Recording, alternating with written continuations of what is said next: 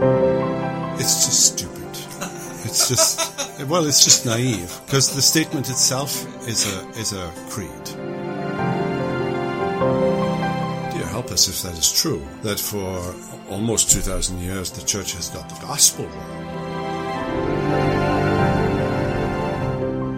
You're listening to 1A, a ministry of First Presbyterian Church. Welcome to the initial episode of our third series, where Derek and I will discuss some of the basics of the confessional life.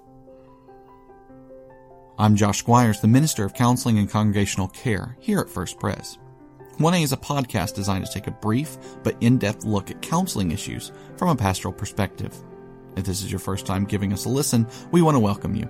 We appreciate you taking the time to check us out. We hope this ministry is a blessing to you and those around you. For more information, you can visit our webpage, which is firstprescolumbia.org/1A. That's firstprescolumbia.org/1A. To find out how to contact us or how to subscribe, listen to the end of the show. If you do find this ministry useful, then subscribe using the application of your choice, and every Monday a new episode will be waiting for you. Also, while you're there, leave us some comments. As we increase the number of reviews and comments, it becomes easier for others to find our podcast. In this episode, we talk about some of the objections to the use of confessions, the difference between inductive and deductive Bible study, whether or not we are too confessional, plus a brand new segment called Orthodox or Not. Now, let's get to our show.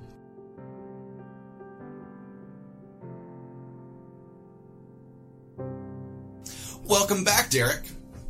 Did you hear that? What you hear in the background is wild celebration. I hear nothing. No, it's wild okay, not exuberant. We are Presbyterian, so clapping is right out. We cannot clap. But if we could clap and we could dance, there would be dancing in the street right now. Because our podcast. Josh. Enough. Because our podcast is back. People are excited. The summer has gone. It is gone. And the fall is upon us, and it is busy. So, for those who didn't catch our series preview, and if you didn't catch our series preview, let me just put a plug in here for that. If you'll go back and you'll listen to the series preview, not only do you get to hear where Derek's been this summer, you get a book recommendation from Derek. You get to hear what it is that we're going to be talking about, what Derek's favorite thing to teach on what we're talking about is. And how this is useful for our daily life. So Derek, what are we talking about this series? The Westminster Confession. The Westminster Confession? The Westminster Standards. Perhaps we'll say something about the catechisms, the shorter and larger catechisms. But these are the subordinate standards of our church, of our denomination, of Presbyterians in particular. The Westminster Confession of Faith. And are we starting directly off with the standards, starting chapter 1? Is that where we started? No. Is that the right answer? Yes. No, we're not. Okay. No, because we need to talk a little bit about why we have confessions.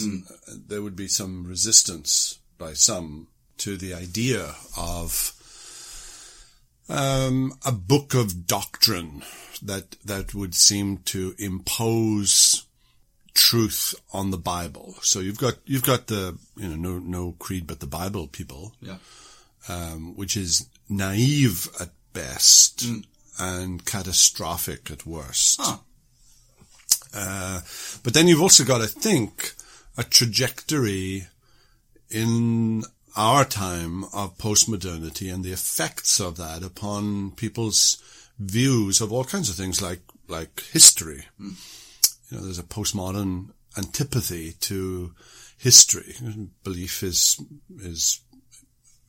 evolving and truth is evolving, and what people believed in a past century, how could it possibly have any relevance to me today? So some of that is just an antipathy towards history as old and boring and irrelevant, but it also has undercurrents, I think, that are postmodern, in that truth evolves and truth changes. So what some bunch of guys said in the 17th century, how could that possibly have any relevance or bearing on what I should believe? And and whether I get into heaven or not. Right.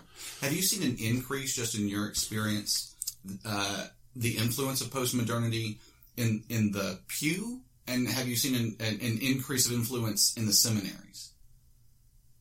Yes, some. I mean, I don't wish to sound alarmist or anything, but I do think that you see in the seminary, my own is included in this, almost a disappearance of, say, the traditional history professor. There are very few seminaries now that hire history professors. So that the very teaching of history is regarded as, it's not number one. It's not in the elite sort of courses that people think they ought to know and learn. You can do it online. You can do it, just read a book or something. But it's kind of a Cinderella subject. Yeah. I think that in class, I'm always fighting that great ugly ditch, as a lesson called it, of history, and trying to say that history is important, that we have creeds that go back to the 4th and 5th centuries that define the doctrine of the Trinity, the two natures, one person of Christ, and so on, and that you don't have to reinvent the wheel every time you open your Bible as to what it is I believe about Jesus. Right.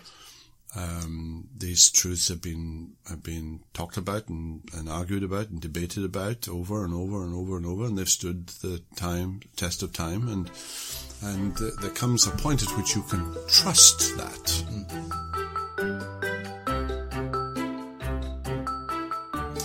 You mentioned this is sort of on a parallel track to what's going on in School of Theology. Because School of Theology is also looking at the confession, though here we're trying to be maybe a little more practical. But you mentioned, and it was really just a... You mean we're not practical at the School of Theology? Of course you're practical at the School of Theology. You mentioned just a little side comment in this arena where there was some skepticism about confessions, that it was similar to some of the skepticism you see with the difference between inductive and deductive Bible studies. Could you fill that out for us more? Maybe give us some definitions of what those are and pros and cons of each style and why there might be some similarity here? Yes. I'm not sure that everyone who does inductive Bible study does it with a fully worked out philosophy as to how one ascertains meaning. Right. What does this text mean? And I imagine some people just want community and they want something that's a little less imposing and threatening, and I get all that. But there is a philosophical principle here, a hermeneutical principle of interpretation, as to how does one understand the text? Is there meaning in this text, and how do you get at that meaning? Well, our tradition says that you get at that meaning through a hermeneutic of a grammatical, historical interpretation. Right. So meaning involves words, nouns, verbs, adjectives, clauses, subordinate clauses, paragraphs, chapters, context, the situation in which this was being addressed. All of these things add to the meaning, and not everybody in a Bible study has all that information. Right. Now, they might have insights into some practical application of it. That's often the case. But there are those who are suspicious of what is seen as a lecture, right? And the word now, lecture, carries a kind of negative connotation. Right. Or a sermon even. I mean, maybe not in our circles, but I mean the word sermonizing, right, suddenly becomes you're preaching at me, right, yeah, right, and it has the connotation of something that's being imposed, almost tyrannically, opposed. So there's a difference between inductive and deductive Bible study, and do you have to sort of tease out truth from the text every time you study the Bible? And there is value in that. Right. Where does this truth come from? Well, it actually does come from the text. Sometimes it comes from the relationship of one text to another. Yeah. So it's in the collection of texts that truth emerges. And it's good to show people, that this is where this truth comes from, because the Bible says there's only one God, and the Bible says the Father is God, and the Son is God, and the Holy Spirit is God. Right.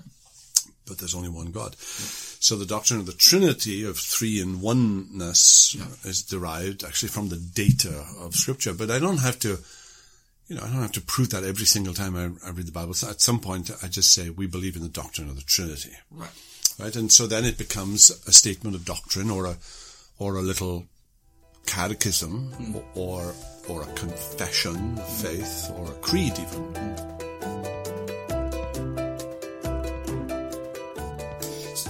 For people who might be in churches where they don't have as many trained teachers as we do, we've got a number of people here who have been trained in seminaries or had higher education, but they want to give their members the ability to run Bible studies. What tools might they use to stay away from the pitfalls of some of the inductive Bible studies? Oh, that's a tricky question, Josh. One we can completely cut with the magic edit stick, if we need to. It depends on a lot of things. I mean, if I was giving advice to somebody who was going to lead a Bible study, but he had no formal theological training, then you must rely on those who have, whether they're dead or alive. Right. And that means in either written form, or if they're alive, in oral form, listening to somebody else's Bible study or a sermon or whatever. But everybody who leads a Bible study needs some acquaintance with a body, a system of truth. Right? It's the grid line. Right? You wander off the reservation here, right, and you're in trouble. So let me tell you where the boundaries are. Right. Let me tell you where some of the markers are on the map, so that when you look around, you can say, well, this is where I am. Right. Right. I can find my location. Yeah. So knowing where the roads are, where the mountains are, where the sun is. Right. All that stuff. None of us know how to do that anymore, because we just use a GPS. But but there was a time people would use all these things to find out where they are. Right. And it seems the confession is a good tool here. Like, it would fall firmly inside knowing the confession and being able to turn to the chapter on God or the Trinity or salvation helps to make some of those. Right. But as a stepping stone to that, I was telling the folks on Wednesday night that the Bible itself does that. The Bible itself has little statements that are almost like creeds. They're like little statements of faith. Jesus is Lord is one of them in the New Testament. The hymn in Philippians 2, 5 through 11, let this mind be in you, which was also in Christ Jesus, who being in the form of God, thought it not robbery to be equal with God, but emptied himself, took the form of a servant, was found in fashion as a man. That passage. And it seems to me that is an attempt on the part of Paul is quoting this, I think. This wasn't Paul's. This was something that the early church, had put together as a kind of catechism. A catechism about the person and work of Christ in his pre-existence, in his incarnation, and in his exaltation. So it has all the hallmarks of being a very early creedal statement on the part of Christians before they had the New Testament. Those sayings, this is a trustworthy saying. Right.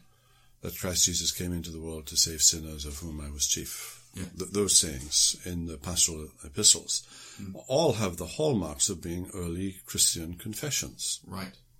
And I imagine that when Christians met together, they would recite, or maybe one would say to another, or maybe they said it collectively. I'm not sure. Some research on that is currently being done on, what exactly did the early church do when they worshipped before the New Testament. Right.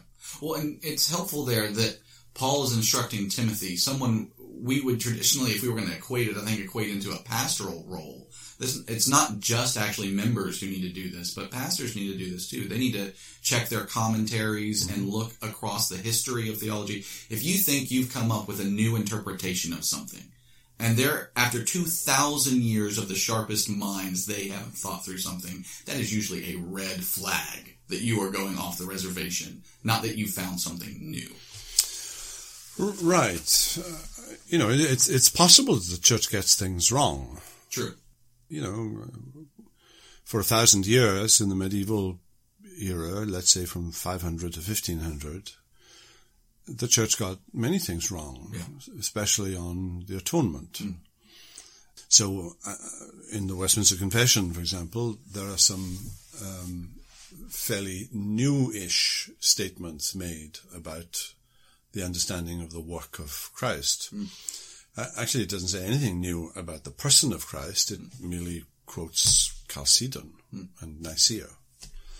But so it just goes back 1,000 years and says the church has done this, been there, done that. Yeah. They tick it off. But in the work of Christ, there's something new because the church got it wrong. So it is possible for the church to get things wrong. So simply because the church has been saying this for 1,500 years doesn't necessarily mean that it's right. The new perspective on Paul. Yeah. Devotees of that are often saying the church has misunderstood the doctrine of justification by faith alone in Christ alone, apart from the works of the law, in a very serious way that radically reshapes the very gospel itself. Now, dear, help us if that is true. Yeah. That for almost 2,000 years the church has got the gospel wrong. Yeah.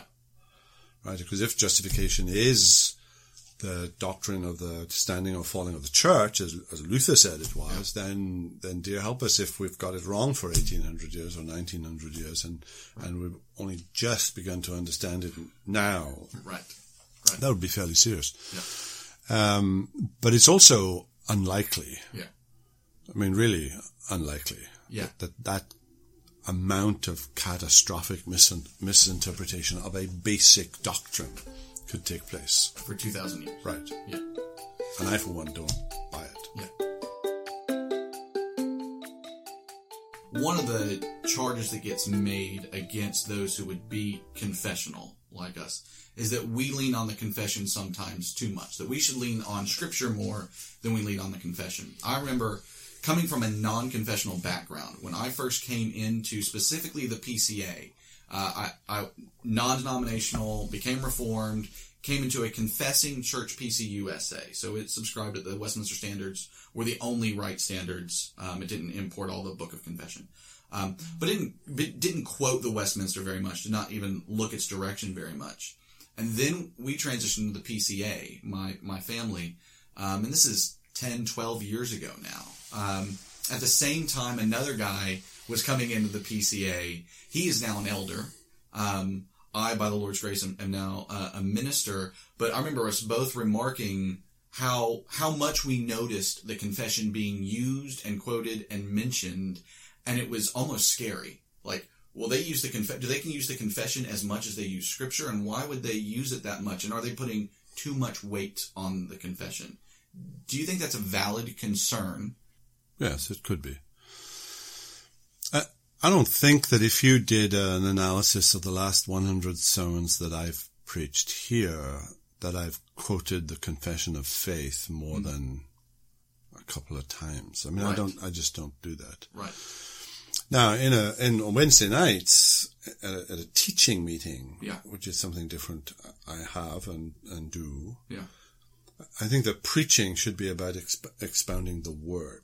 Is that intentional for you? Yes. So you think there are times when I could put a statement from the confession here, but I want to stay away from that and really expound this from Scripture because that's what time of the in part because I am I'm deeply conscious, less so here in First Pres Columbia, though, I have to say.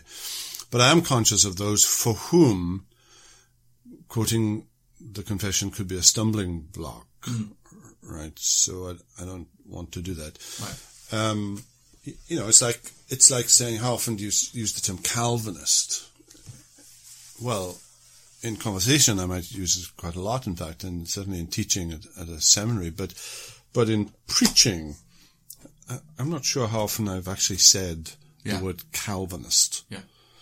I might have mentioned John Calvin, right, the reformer, but and I'm not averse to that. I don't want to go in the opposite direction, because we do have a formal commitment to the Westminster Standards. Our office bearers subscribe it, and we as ministers subscribe it and take a vow to that effect. Yeah. And we're supposed to tell our fellow presbyters if we change our views on any aspect of the confession. So they are subordinate. They're subordinate to the scriptures. And if in our exposition of scripture we suddenly decide that something in the confession is incorrect, then we need to correct the confession. Right? I've not reached that point yet, but if that were to be true, then that's the direction I would follow. Right. Okay, so one new segment. This is the last thing we'll do for this episode. We have a new segment. We're going to try it. So we would love feedback from our listeners here about whether or not they like this segment or not. But we've got a new segment that we are calling Orthodox or Not, where I'm going to try and bring a statement that you might hear just in passing or in the pews or maybe even in the classroom, that we want to evaluate and say, is that statement orthodox? And if it's not orthodox, is it heresy or is it heterodox? Could you start maybe by just giving us brief definitions of those three categories: orthodox, heterodox, and heresy? Well, strictly speaking, I think a heresy is something that denies an ecumenical creed. So it would be a denial of a basic truth that would be regarded as fundamental, first of all, truth. Heterodox would be something in between, I think. I think heterodox for me would be something that might deny the standard of doctrine held by your denomination, perhaps, which includes something like a statement on infant baptism. Right. But ruled by elders and deacons. Right. That the government of the church consists of elders and deacons. Right. And lots of churches that only have deacons. Yeah. No elders. And is that heresy? No, it's not heresy. It's just heterodox. Okay. So the statement that has been kind of at play as we've talked about this topic, both in School of Theology and even in this episode, has been the statement, no creed but Christ. So is that statement, if someone said, I don't believe in confessions, no creed but Christ, is that an orthodox statement? No. Okay. Then is it heresy or is it heterodox? Well, you can get into heaven thinking there's no creed but Christ. Right? So I don't want to put it in the heresy category. Yeah. If your views are heretical, you're not going to get into heaven. Right. That's a really helpful frame of reference.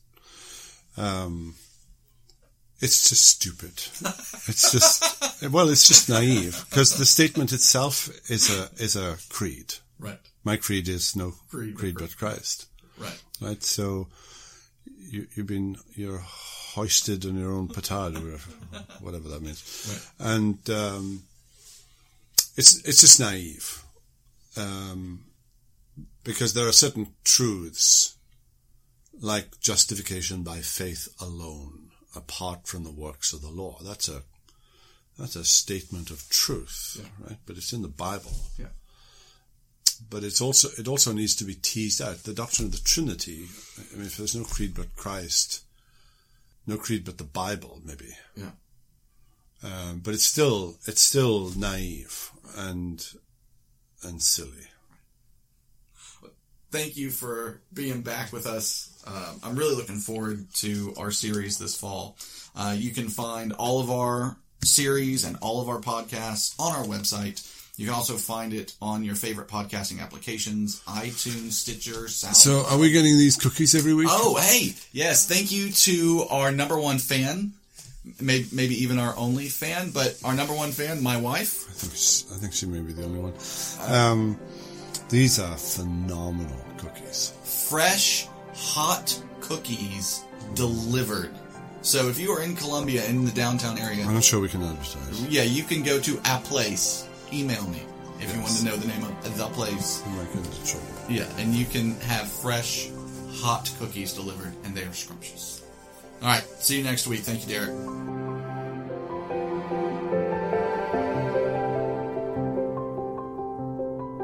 You've been listening to 1A, a counseling ministry of First Presbyterian Church. We encourage you to listen to all our episodes, which you can find on our webpage at firstprescolumbia.org/1A. That's firstprescolumbia.org/1A. You can also check us out on all your favorite podcasting applications, such as iTunes, SoundCloud, and Stitcher. If you like what you've heard, then subscribe. Also, don't forget to tell your friends and family about us as well. If you have comments, questions, or issues you'd like us to wrestle with, contact us. You can reach us at our email address, which is 1a@firstprescolumbia.org. That's 1a@firstprescolumbia.org. Or via our Twitter account, which is @1apodcast. That's @1apodcast. Or by phone, 803-281-1795. 803-281-1795. For Dr. Thomas, I'm Josh Squires. We look forward to seeing you next week. Until then, thanks for listening, and God bless.